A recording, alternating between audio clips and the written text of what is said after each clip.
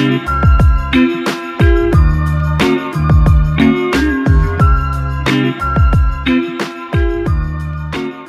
guys, long time no see. It's been a while, hasn't it? Well, the holiday season is coming up, so I haven't had much time to make a podcast.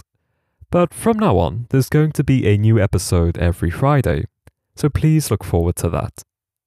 Anyway, how's it going? As for me, well, recently I had been feeling a bit under the weather. What does under the weather mean? Well, it means that I hadn't been feeling well. I was feeling sick.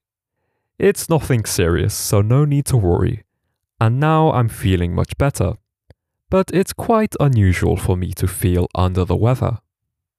A few weeks ago, I had a migraine. A migraine is like a headache, but it's a very strong headache, which lasts a long time. However, I took some medicine every day and it eventually got better.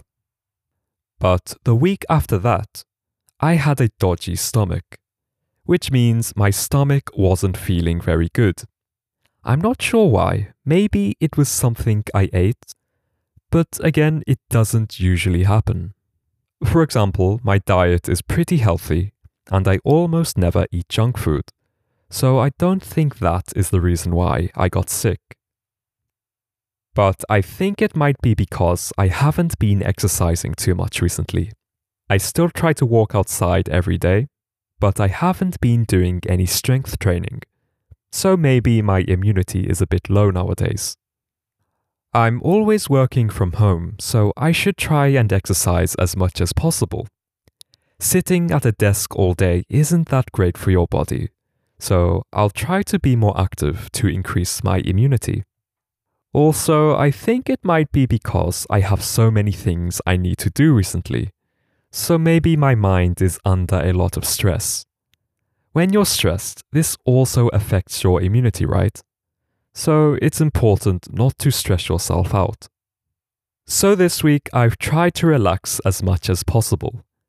I still have a lot of work to do, but I try not to think about it so much. Sometimes you just need to take it easy and recharge.